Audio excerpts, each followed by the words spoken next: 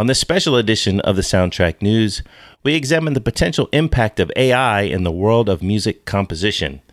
Dane Walker speaks with composer and audio director Steve Pardo about the company Authentic Artists, which is building virtual AI-powered musicians.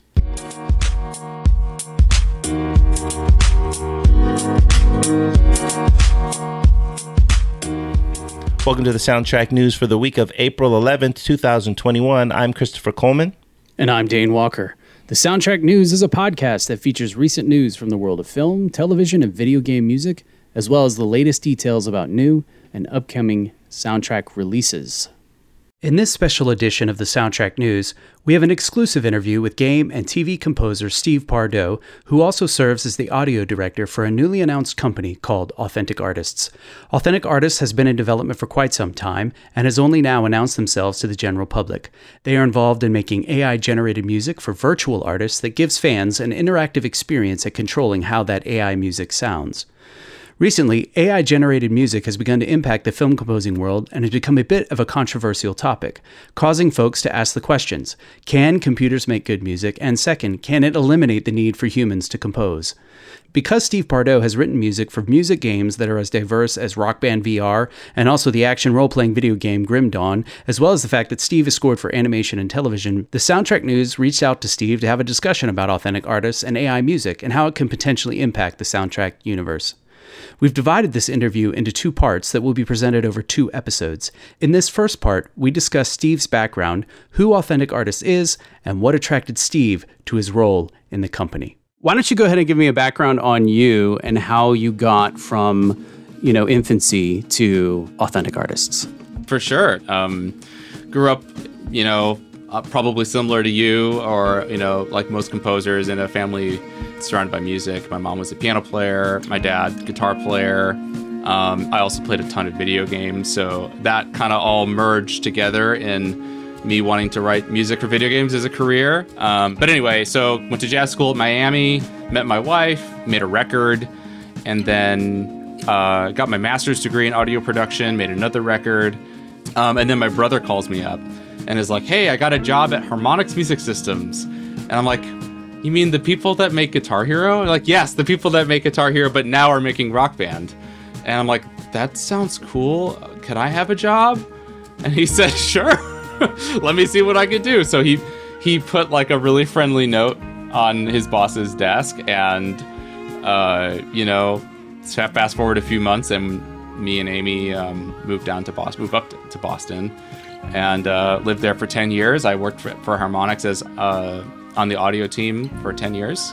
Became lead composer, sound designer for some notable projects like Super Beat Sports, Rock Band, VR, Dance Central, and through that got really into generative music making through game engines and interactive audio technology, which we'll talk more about, I'm sure. While at the same time, kind of finding my place in the world of soundtracks for games and TV.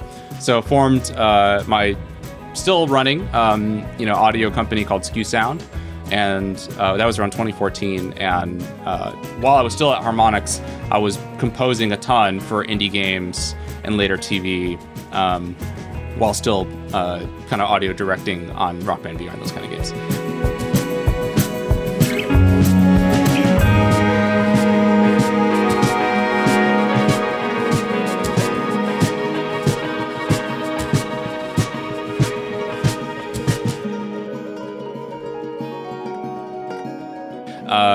3 years ago, we decided our kids were getting too big for our 2-bedroom apartment in Boston. So moved to Nashville. There's not a lot of game audio here. There's recording. There actually is a big recording scene here for game soundtracks. So that was like the only thing I knew about the Nashville game audio scene.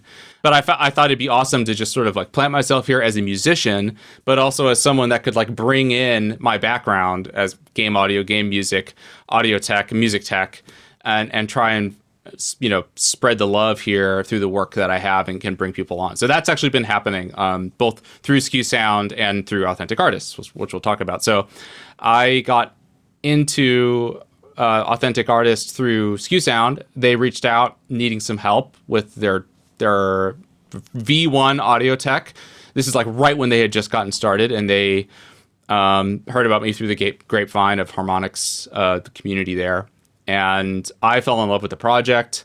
A couple months later, they asked me to stay on, and I agreed that would be cool, but under a condition that I could still hang out with the SKU Sound guys. So kind of have the best of both worlds going on, where I'm composing still for games and TV while dedicating, most of my time to Authentic Artists as audio director for them. Very nice. What is Authentic Artists? So Authentic Artists is an AI music company that is the fundamental goal, or the product that we're making, is virtual artists. Or the easiest way to sort of convey what it is I'm sure y'all are familiar with Gorillaz, maybe Hatsune Miku, maybe Little Michaela. These are examples of virtual artists that have existed in the last 20 years. Let's take the Gorillaz, for example. They're essentially cartoon characters that make albums, but the avatars, if you want to call them that, are just these cartoons. You don't ever really know. I mean, you can Google it and maybe find out who's behind the scenes making the music, but the what's being presented to the audience is these cartoon characters. So that's the principle of what we're doing, having a new brand of artists, that are sort of still being produced behind the scenes through real world producers, real world musicians, myself as audio director, both building technology and looping in artists' signatures, their styles of music, their preferences, their tastes, in order to form a generative music-based artist. So that artist can still have albums, they can play shows, all the normal stuff. But one cool piece of our tech, and probably the most exciting piece of our tech, is that it's powered by AI. It's powered by machine learning, and there's a potential for sort of like unlimited generative music. One more thing I'll add to what is Authentic Artists is, that means that we can power this music in real time, which means that the crowd or the audience or the fans can actually have a meaningful effect on the music that artist creates. So let's say culturally, the fans that are associated with that given artist want to kind of take it into like an Atlanta hip hop kind of sound. Well, they know that sound better than anyone and can tweak, certain parameters about the drums or the loops or the tempo to sort of fit that and take that artist in that direction, because that's where the fans want to take it. Of course, like at the end of the day, the humans behind the scenes and the artists that are powering that, the story of that artist are going to have the most meaningful effect on that. So it's not like we're resigning complete creative control to the audience. But that kind of conversation should be relatively organic, which is really hard for artists to do. I mean, it's just not really a thing that exists today, where there can be this like really fluid, organic back and forth between fans and the artist. So a lot there. We're just in our early days. We just had our first show, and fans loved it. They loved it. The people that were there at the show, like I don't think we got any negative feedback. It was overwhelming positivity. People were having a lot of fun. Now it's just the future. Like, where do we go from here? What are the things we want to do to improve it? Who do we want to work with? All these conversations are just starting to happen. So.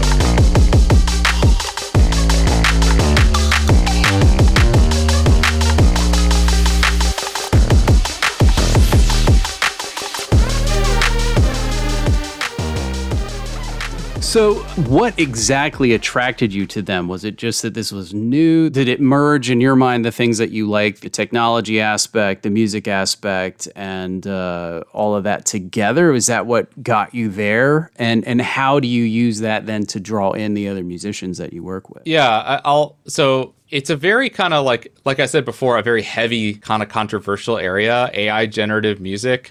It's scary. It opens up a lot of the doors to a lot of like long, heavy conversations, and they're great conversations to be had, and we need to have them. So that's like, that was my initial thing, was just like, I don't know, AI music. I don't know if I want to be associated with that, but like what they do and there's a reason it's called, all kidding aside, the name of it is Authentic Artists for a reason. That authenticity is sort of the guiding light behind the goal of the company. So let's just focus on the company itself as like one of the reasons that I was attracted to it. The people that I get to work with every day have massive integrity and are doing this for artistic reasons and to like have this. AI music is happening no matter what, right? Like that's just like a reality. It's already happening even outside of what we're doing. It's a reality for the industry. So to be associated with folks that want to do it to make, well, I mean, there's a financial reason too, right? I mean, we can actually pay musicians. Musicians now, it's not a secret, are having a hard time right now, especially like outside of the film and game space. Like people that are working with record companies and trying to make it on Spotify. The revenue streams are just like hilariously awful. So, the fact that we can be a part of this music community and do the opposite is, that's one of the guiding principles of what we do, is to actually support artists, to pay them well. And if something takes off, that they're a part of that. They're part of that revenue stream. Our first partner, who's actually an investor now, is Mike Shinoda. He's the lead singer for Linkin Park. But has done so much since then. His presence in the music community on Twitch, the music he's made since is like so broad. He's so talented and is driven by all this kind of tech in all the right ways. And he saw that in what we were doing, that like not only from a technological side of things are we like doing cool stuff, and he got excited about that, but like just the principles, So to be welcoming in musicians and producers to help us make this cool, and for them to like be a part of the revenue stream. I keep saying that because it's important, and I think musicians need to hear that. Like we're not trying to take work away from musicians. I'm sure we're gonna go there, and I don't mean to like ignore the later conversations, but that is one of the reasons that I feel like I can be associated with this and feel good about it. Thank you for listening to part 1 of our interview with Steve Pardo. Please be sure to tune in next week to hear some information about the technology of Authentic Artists and Steve's opinion on how this technology will impact the soundtrack universe.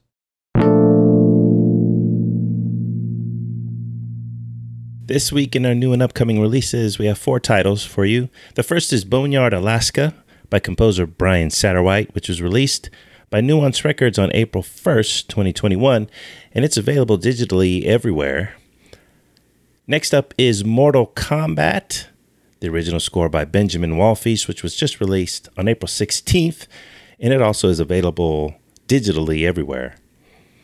Next is Star Trek Discovery, Season 3, the original score by Jeff Russo, released by Lakeshore Records on April 16th, 2021, and it's available digitally everywhere. And last up is Thunder Force, a Netflix film, the original score by Phil Eisler. It was released by Milan Records on April 9th, 2021, and you can find it digitally everywhere. Welcome once again to This Week in Soundtrack Podcasts. I'm Eric Woods. Here we tell you everything new about your favorite film, TV, and video game music podcasts. Up first.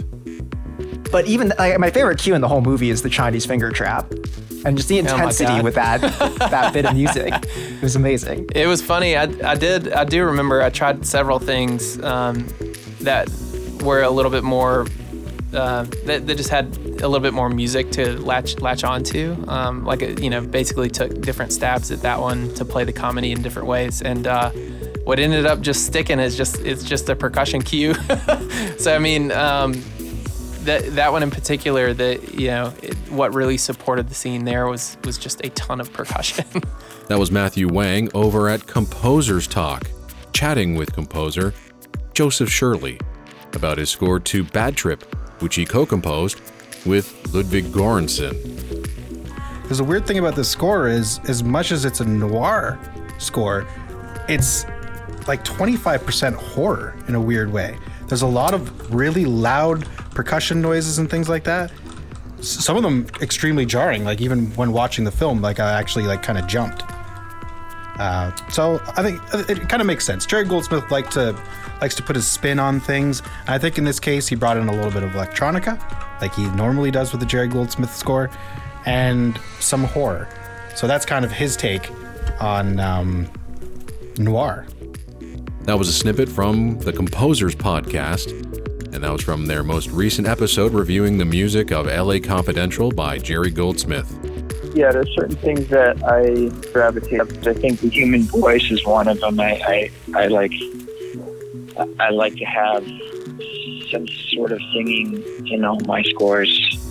I think it's just a way to kind of breathe life into the score, literally. You know, if in different ways. Sometimes I sing, other times most of the time I use other vocalists to sort of kind of tuck into the mix, even sometimes even if it's a subtle way to bring some kind of character to the tapestry, to the fabric of the score.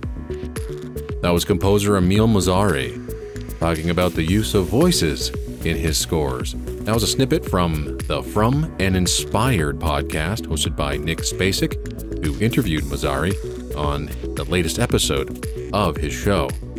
One that is slightly more subtle in the soundtrack is called the Sheng, which I would just suggest to people, if you've never heard a Sheng, S-H-E-N-G, just type it into Google and look it up, and it is this most magnificent contraption of a woodwind instrument. It's got all these pipes that go vertically.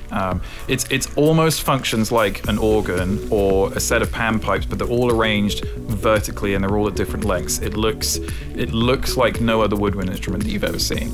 That was Gareth Coker talking about some of the instrumentation he used on his latest game score to Immortals Phoenix Rising, Myths of the Eastern Realms, on the Music Respawn podcast with host Kate Remington.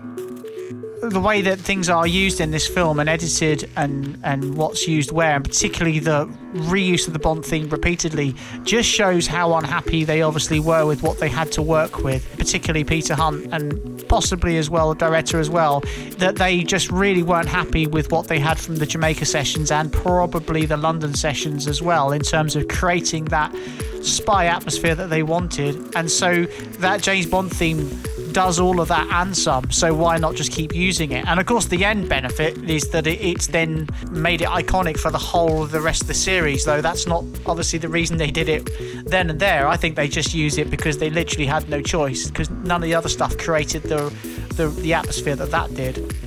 That was from one of the newest podcasts on the block called Scory Time, with hosts Jason Frederick, Warren Ringham, and Gerge Hubai.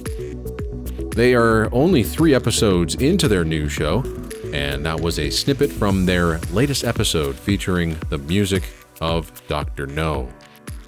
Holly Amber Church weaves a wonderful symphonic score with striking strings and cooled-out ambient sections that all expertly raise the tension and edge of this movie. This is my first score from Church, but she has 70 composer credits and has been dubbed the Scream Queen of Scoring. But this is her first score on vinyl. This is a limited edition of 150 copies, and that is a crazy low number. And get this, the first 50 were signed by the director and by Holly Amber Church.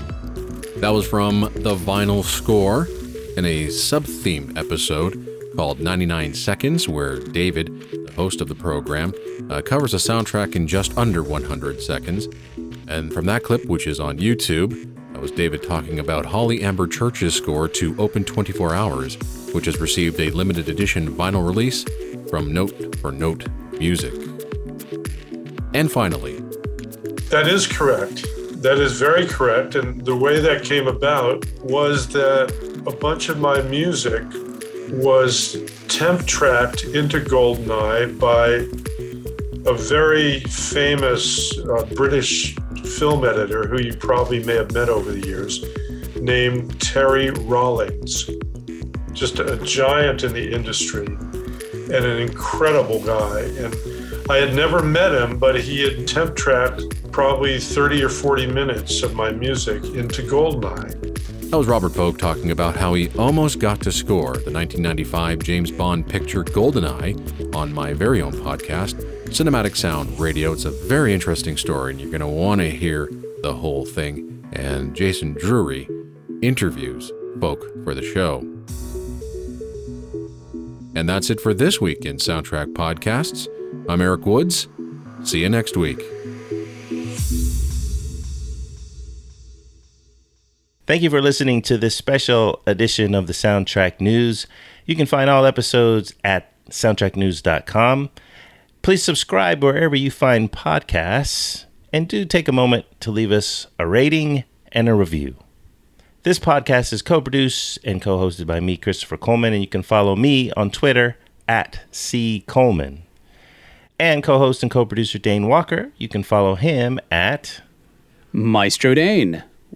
If you have soundtrack or composer-related news, you can send it to thesoundtracknews@gmail.com or follow us on Instagram at Soundtrack News and on Facebook.